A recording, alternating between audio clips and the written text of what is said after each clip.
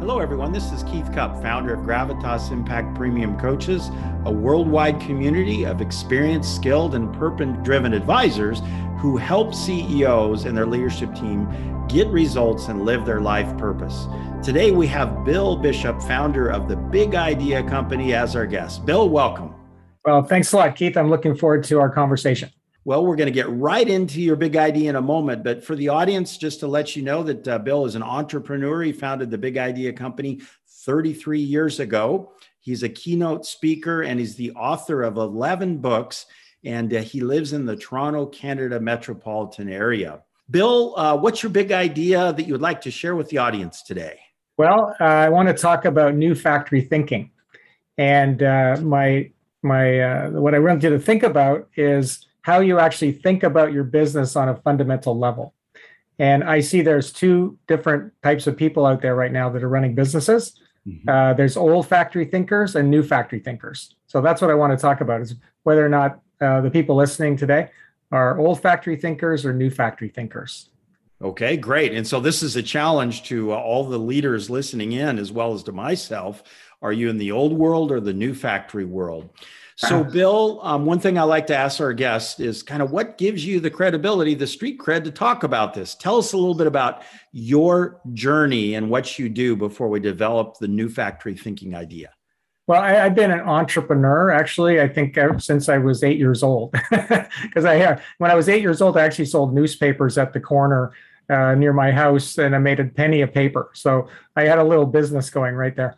But the business I have now, I started in 1987. And we started off being the first company in Canada to do electronic publishing. So mm-hmm. that was a pretty cool start to our business. Mm-hmm. And over the years, we developed something called the Big Idea Adventure Program. It's an innovation packaging program. Mm-hmm. And we've actually worked with 5,000 different companies since we started that. So everything I talk about isn't some academic thing. It's really based on working with companies and entrepreneurs very directly and seeing what's working and not working in the marketplace. So based on that, we have a lot of things we can share with people about what's going on right now and what the future looks like. So the filter of a client experience, 11 books authored, and then your own entrepreneurial journey. Yeah. So talk to us about old factory and new factory thinking. Okay. So, so one of the things I love doing in my work is just asking people about their business, right? So when I meet them, that's my first question. Just tell me all about your business, how you got it started. Tell me all about it. And I started noticing that everyone was telling me basically the same story. Mm-hmm. Doesn't matter what industry they were in or what size of company they had. They were all saying this story, which had 3 parts to it. So it was like 3 chapters. They were telling me a book with 3 chapters. And I thought that was very, very interesting. And then I started realizing that all of the issues that they had that were kind of holding them back mm-hmm. were not caused by external conditions, really. Mm-hmm. It was caused by the way they thought about and the way they told me their story about their business. And so that was my big aha moment. That was about 10 years ago, I think. And what I started doing is I said, well, I'm going to call that old factory thinking mm-hmm. because that way of thinking is no longer rewarded by the marketplace. Mm-hmm. And there's a new way of thinking, which I call new factory thinking, which is being rewarded by the marketplace. And there's a lot of companies that are using it, but they're not telling other companies that they are. It's kind of their secret. Okay. So the first thing to understand is what's old factory thinking.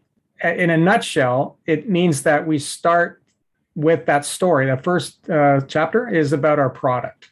So we say, okay, what's my business is my product. So in my book that I wrote, The New Factory Thinker, the example I use is a company that makes hammers. So Harry's Hammers, okay? So if you asked anyone in that company, and even their customers and everyone else, they'd say, oh, well, they're in the hammer business. That's the business they're in. Okay, so their whole business is defined that way. And they built a whole operation around it, their factory, around making these hammers, okay, which kind of locks them in pretty deep into that kind of business, right? So the problem with that, well, the advantage of that really is it's simple, right? It's like, okay, well, we know what we do and we have a focus and we do hammers. And for a long time, it worked, like really literally for 250 years. Right. This kind of way of doing things and thinking about our business worked, but the problems that people have when they sell something like a hammer, and that's how they see it, they have a lot of competition. So if I go on Google and I type in hammers, I'm going to get over 1 billion results there. There's a lot of people selling hammers, right? So that means there's a lot of price competition, which causes, commoditization and very slim profit margins. And then, of course, there's a big danger that you could just be disrupted altogether. I say you can be blockbustered. Everybody starts using 3D printing instead of nails, then to build things, then no one will ever need a hammer again. And so being a one-trick pony makes us very vulnerable, And so that's the way 99% of us think about business. Not just people in business, but how we think about the economy is that a business is its product, and a product is the business. So that's kind of the way we've all thought, and it's our way our minds are wired. And it's like all our businesses are assembly lines to pump out that hammer. Right? That's how we think of it. Okay, so that's the bad news. That's kind of falling apart, and it's falling apart. And you can just blame it on the internet, essentially. We created a economy now that's really a networked economy. And we're not working on assembly lines anymore. We're working in a network. So this has changed everything. It's flipped everything around. But our brains haven't caught up to the implications of that. All right. So at first I thought, okay, well, that's a bad thing.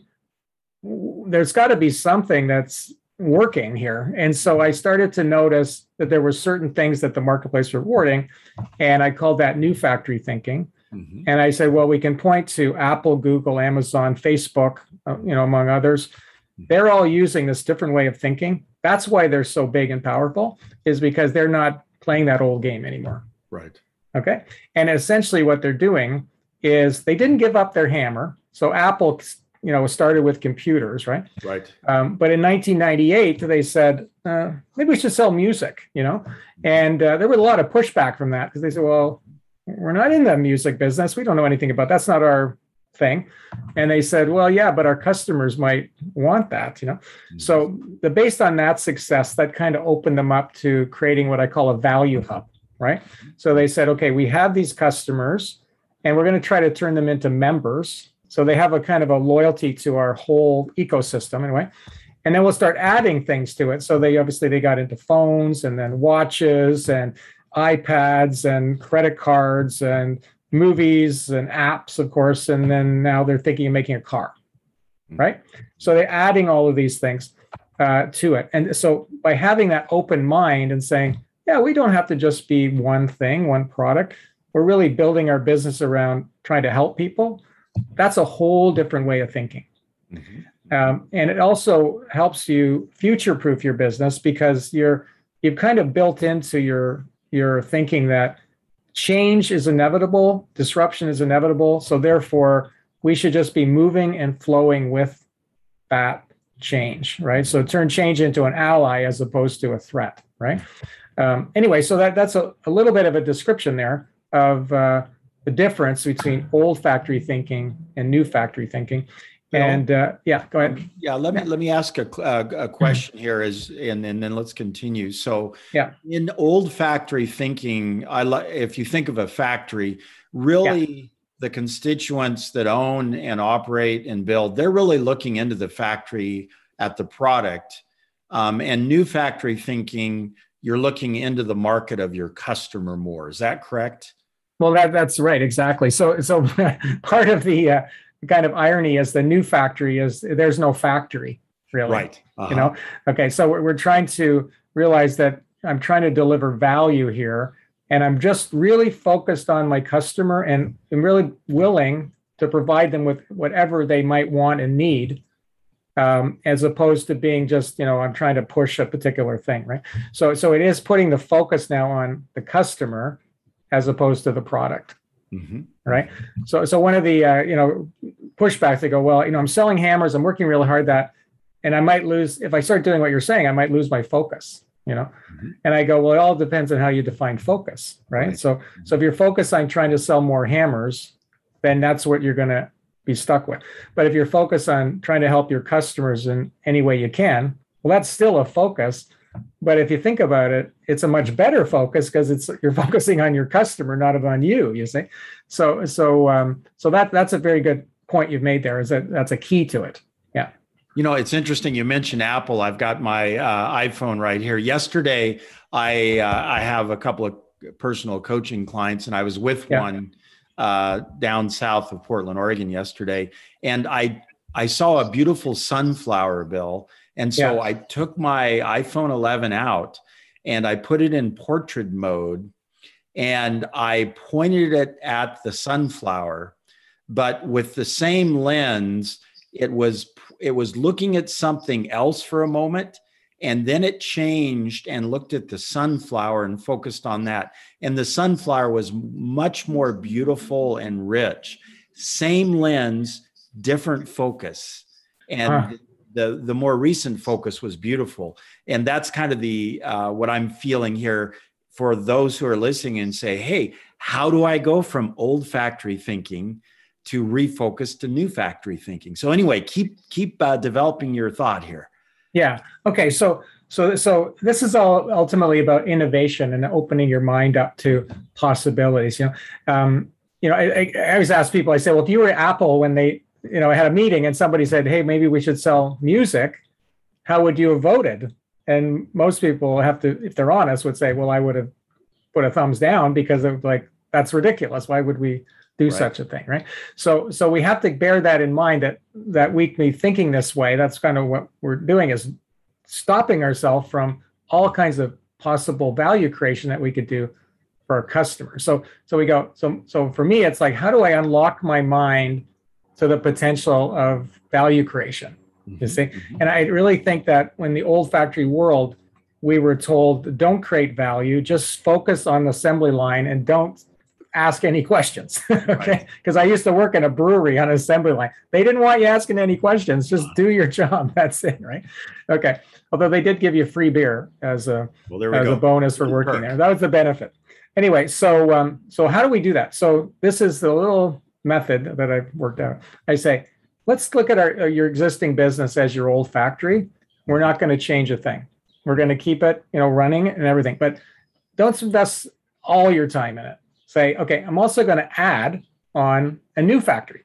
Okay. So I'm going to add this new thing on, and it's going to sort of be above it. So it's like we have first floor is the old factory. Second floor is the new factory. We're just going to add a new floor, but we can do whatever we want because it's a completely new thing.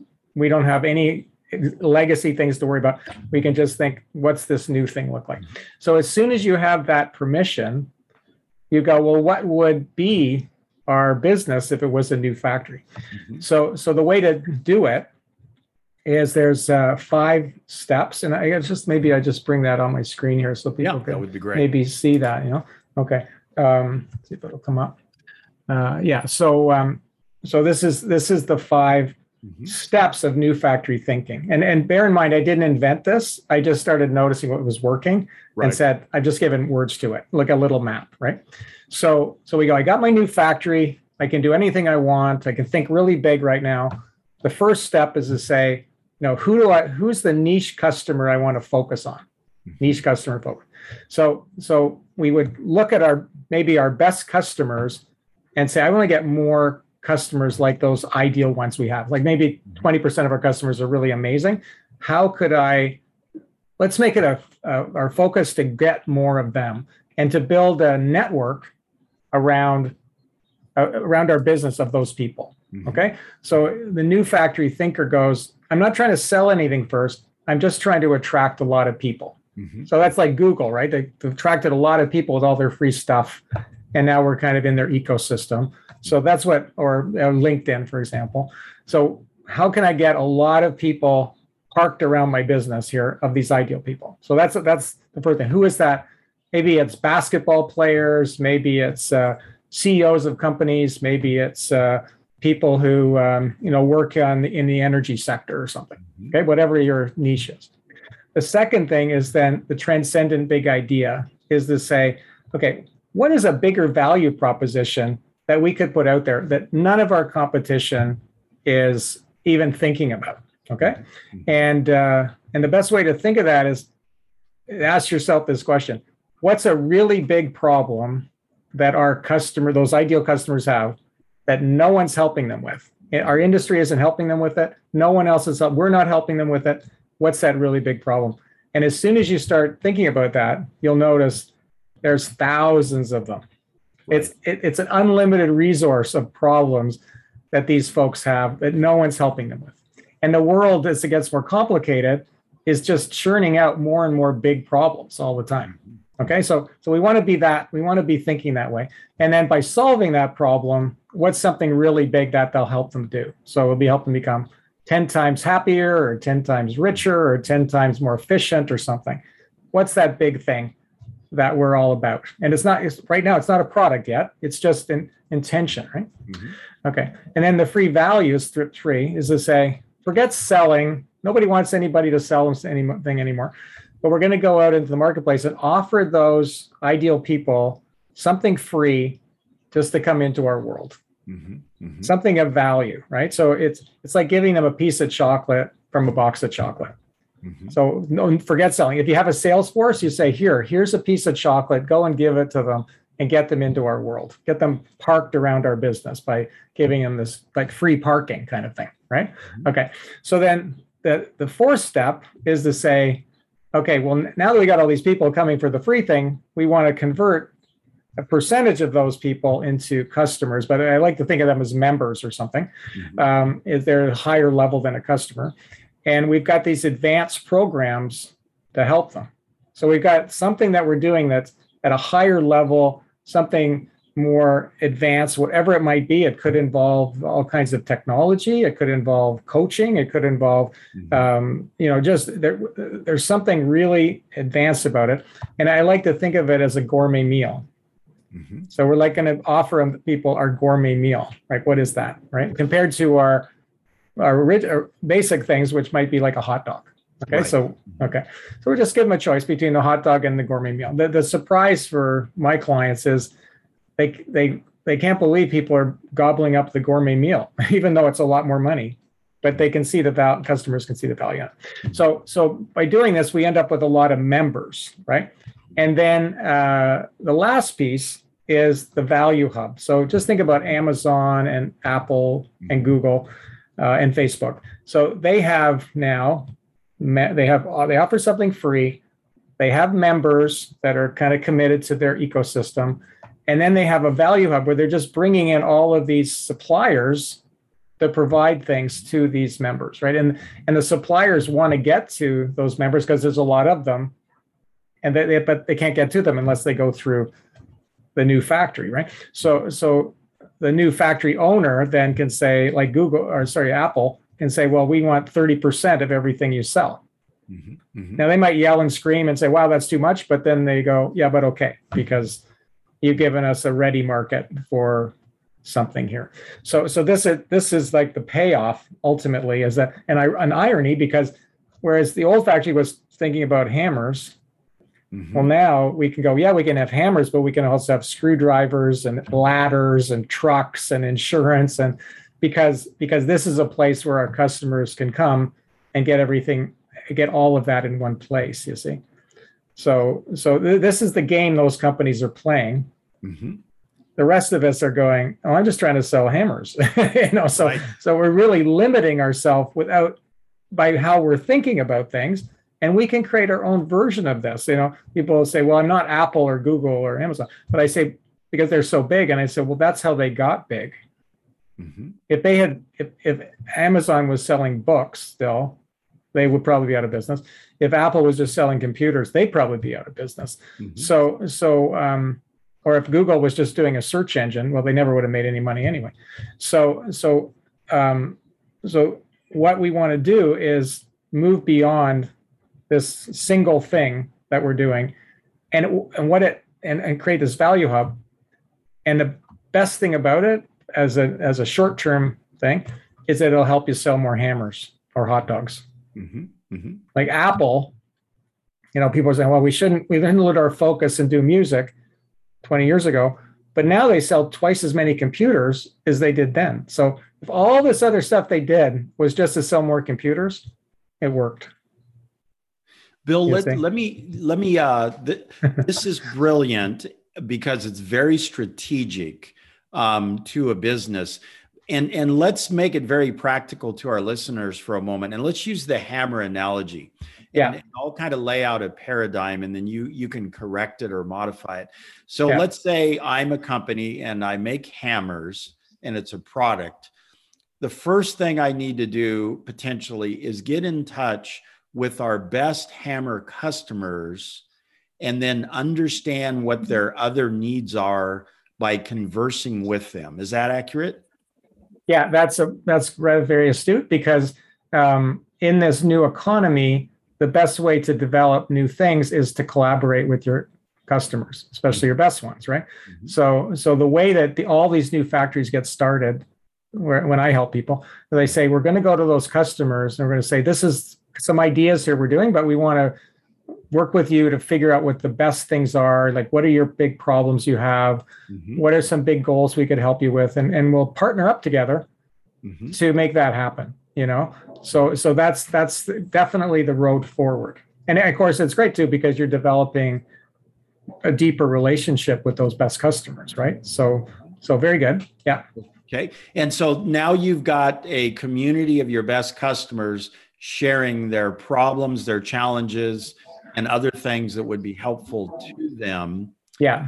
So now here's, I think, one of the key questions that come to mind for me is, now, once you understand the problems you're going to solve and what you're going to do for them, how do you attract other ideal clients that you're not in touch with to come and join that community? What are some of the things that you're doing there? Yeah. Okay. Well, I'll give you an example of my business. Please. Because why not? So what I did was I created something called the New Economy Network. Mm-hmm. Mm-hmm. And it's probably the best marketing thing I've ever done, because basically what I do is, like, every month we have these meetings, they've been all online lately, about the new economy. So I'll say, okay, we're going to have a meeting about the blockchain. We're going to all learn about that. Right. And then the next meeting, we're going to all learn about artificial intelligence. Mm-hmm. So there's a lot of value in it, because, I bring in speakers and they talk about these things, and it's very interesting, and it gets them connected to my world, you see. So this is what I do, and I'm asking people who are my target market to come into it, right? So by doing that, as the major sponsor, it all rubs off on me, you see. Mm-hmm. So that's how I meet more people. So that really the new factory is a prospect generating machine. Really, it's to say, how can I meet more people, more of our ideal customers, and that idea of having a network where there's a lot of valuable content there, where people can come together in a community, is what seems to be working right now. Because that's what I said at the beginning, was we're now in a network economy. Mm-hmm. So the best thing to do is to have your own network that's connected to other networks and bring people into your network. It doesn't mean they leave other networks, they just join yours as well. Right. So that's why I created that network. So whatever you can do that provide value, that will say, hey, listen, I'm not trying to sell you anything, I just want you to come and be part of what we're doing. Then you're meeting them. That's the first thing. Mm-hmm. Right. And then because you're providing value with them, you're developing that relationship. And then you can say, yeah, you know what? And we have this program you might be interested in. I just thought you might not want. And, I'm just giving you information. And they'll go, well, you seem like a good person or a good company, and we like what you're doing. And yeah, I'm interested in what you've got here. Mm-hmm. Okay. So that's that. In our mind, that's kind of what's working these days. So you can go on things like LinkedIn and Twitter and Facebook and Google or whatever, and say, yeah, I've got all those followers, but I want to convert some of them into also being, members of my network as well. Right. Yeah. So does that make sense? Yeah, it absolutely does. And we have a belief that as we, as a mid-market global coaching firm, work with our CEOs through our coaches, many CEOs are also thought leaders in their own right. They've been in the hammer industry for so long, and they actually discount or don't see the value of insights they have in the industry and so on. And so developing their voice becomes a very important value driver too within industries and beyond. Yeah, like everybody knows, we're in the knowledge economy. Everybody's heard that, and everybody would agree.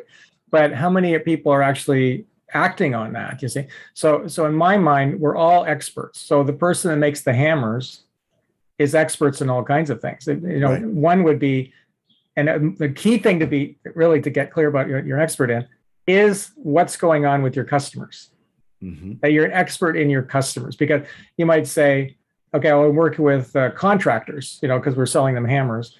And you'd say, well, we've met 20,000 contractors all these years, and we can see the problems they have that they can't see because there's a pattern we can see, mm-hmm. right?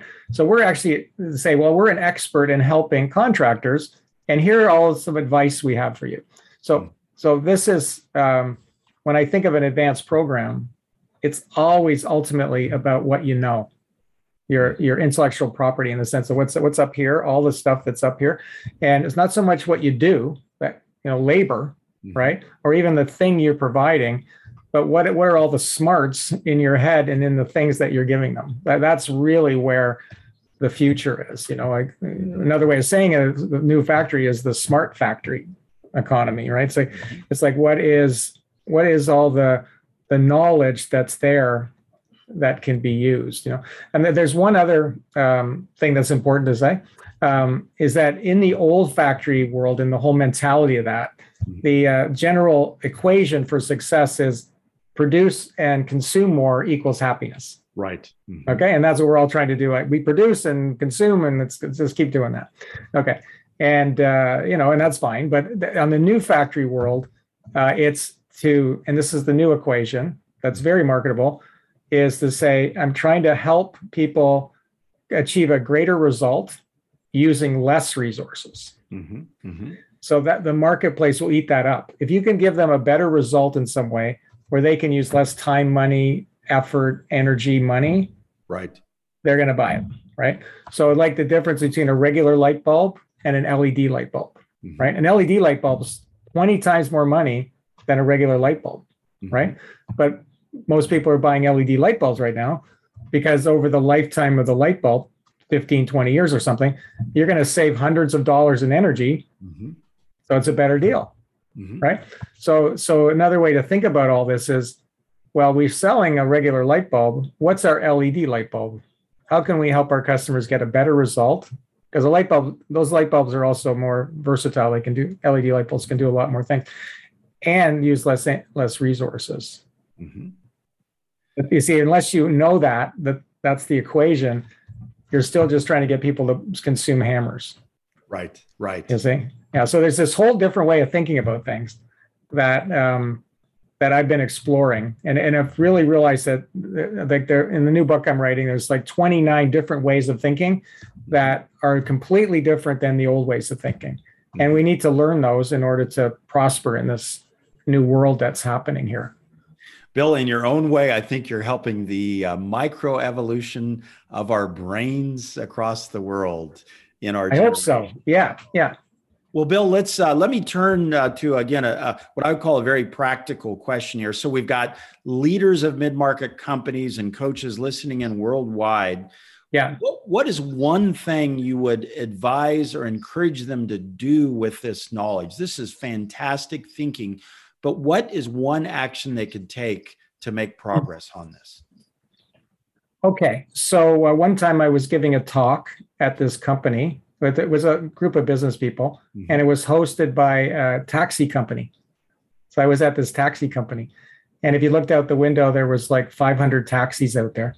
And in the middle of my talk, I just mentioned Uber innocently. And the owner of the taxi company stood up and went on a rant for about 15 minutes about how much he hated Uber. Right, okay. Right. And it was like wild, and I go, okay, let him talk, let him vent, Mm-hmm. And then later I realized, oh yeah, well, he was mad. It was disrupting his business, but I realized he was actually mad about something else. Mm-hmm. And he would never probably admit it, but yes. Can you think of what it is? What he was really mad about? Probably his wallet share. Well, it's that he didn't think of Uber himself. Yeah. Okay. Yeah. He didn't come up with it, right? Because there he was working really diligently for 25 years and built up this big taxi company. And then one day somebody popped in and said, hey, here's Uber. And it just completely, destroyed the value of his company. And Uber was worth $50 billion overnight. And it was like, what happened? And you see, what happened is that he spent all his time thinking about the past and the present. Mm-hmm. And he didn't think anything about the future. Well, right? and I would add to that, Bill, he probably emotionally fell in love with his hammer and could not. Exactly. Right. So he was so embedded in all of that way of doing things and very defensive and very, holding on to it, So what needs to happen, okay, is to carve out some time and as part of your brain and say, let's add that new factory in, start thinking in different ways. What could we do that would be about the future? What could we do that would be totally different? Maybe even would put our existing business out of business. What would that be, right? And be the one to spend the time on that, because that's the competitive advantage, actually, that most 99% of companies spend no time thinking about the future, right? And that 1% that do are the ones that are going to do really well. So be one of those and say, maybe just like 1 hour a week, 1 day a month, but say, this is our new factory. What is it that we could create that will provide a lot more value and really take advantage of all the new things that are going on? And what would our version of Amazon be, or our version of Facebook, or our version of Apple? What would that look like? And invest that time in it, because that's really all that's needed, really. And then one last thing is then to say, well, based on that, then during that time, to allow yourself to think really big, primarily to the benefit of your customers, like something big for them, and then go, and now we're going to start small. Right. So if I had thought of Facebook, which I guess I wish I had, it would have been, okay, well, we got this big idea. We're going to have billions of people on this. Who's going to be the first person that we're going to sign up? Maybe I'll put my mother on there or something, right. Or my friend or whatever. There had to be one person that was the first person. So if we allow ourselves to do those things, all kinds of possibilities can happen. And so to summarize then for our listening audience, what Bill is saying, and I'll say Bill and I are recommending CEOs, leaders, get off site, and I'll say a couple hours a week, get into a different environment. So you're in a state change where you're not in your normal, comfortable routine. And then ask yourself, what could be, and in regard to your best customers, and dream big and come up with a big idea. Correct? Exactly. Yeah. And the key point, maybe I'll reiterate, don't try to transform the old factory. Right. Don't waste any time on that. Just leave that as it is and say, we've got this new fresh part of our business that we can start totally from scratch. It could be anything. And that will give you the freedom to really innovate. Okay. Well, Bill, thank you for your time today. I always like to close with the following question, a couple of questions. What is your core purpose in life, and where does that come from? Well, okay, that's a good question. So I thought a lot about that, and essentially is that I see that most people, whether it's my kids or people I know or businesses, everyone I work with, is that we're not really achieving our full potential because of basically our mind is stopping us from doing that. A lot of mental block. So my whole kind of mission and purpose is to help people, like I say, go from selling hot dogs and working in a hot dog stand to really being a gourmet chef. And being able to bring all your special skills and ingredients to what you're doing. So that really motivates me and excites me, and I've tried to do that with myself too, right? Now, where does that come from? Yes. Well, I had a kind of a different kind of upbringing because my grandfather, and the Canadians would know, his name is Billy Bishop. the airport, one of the airports in Toronto was the Billy Bishop Airport. And he was a war hero. We were a war hero in World War I. He was an air ace. He was the top air ace on the, the Allied side. And he was also he started the Canadian Air Force, and he was, unbelievable achievement, right? Very well known and everything. So there was this person in my life that had achieved these amazing things, So there was sort of this, almost duty to try to figure out what I could contribute, because that was his thing, really contributing to his country and so on. So that was with me right from day one, and it's been a motivator. It's also been quite a challenge to live up to that kind of thing. But yes. That's where I'm coming from on a deep level, I think. Well, Bill, I think I can say this with some level of credibility. If your grandfather were here, he would be proud of his grandson right now. So you're doing great things. You're doing great. Well, I appreciate that. That means a lot to me for you to say that. Yeah. Okay. And Bill, for our audience to get a hold of you, how can they connect with you? What's the best way? Yeah. So, I think probably just go to my website. It's kind of a fun website to visit. So it's bishopbigideas.com. So that's plural, bishopbigideas.com. And when you land on that page, the first thing you're going to see is the Big Idea movie. So there's a 60-second movie that kind of sums up everything I just said in 60 seconds. And it's kind of fun. And then if you want to have a conversation with me, anyone wants to talk to me, I'll have a Big Idea conversation with them.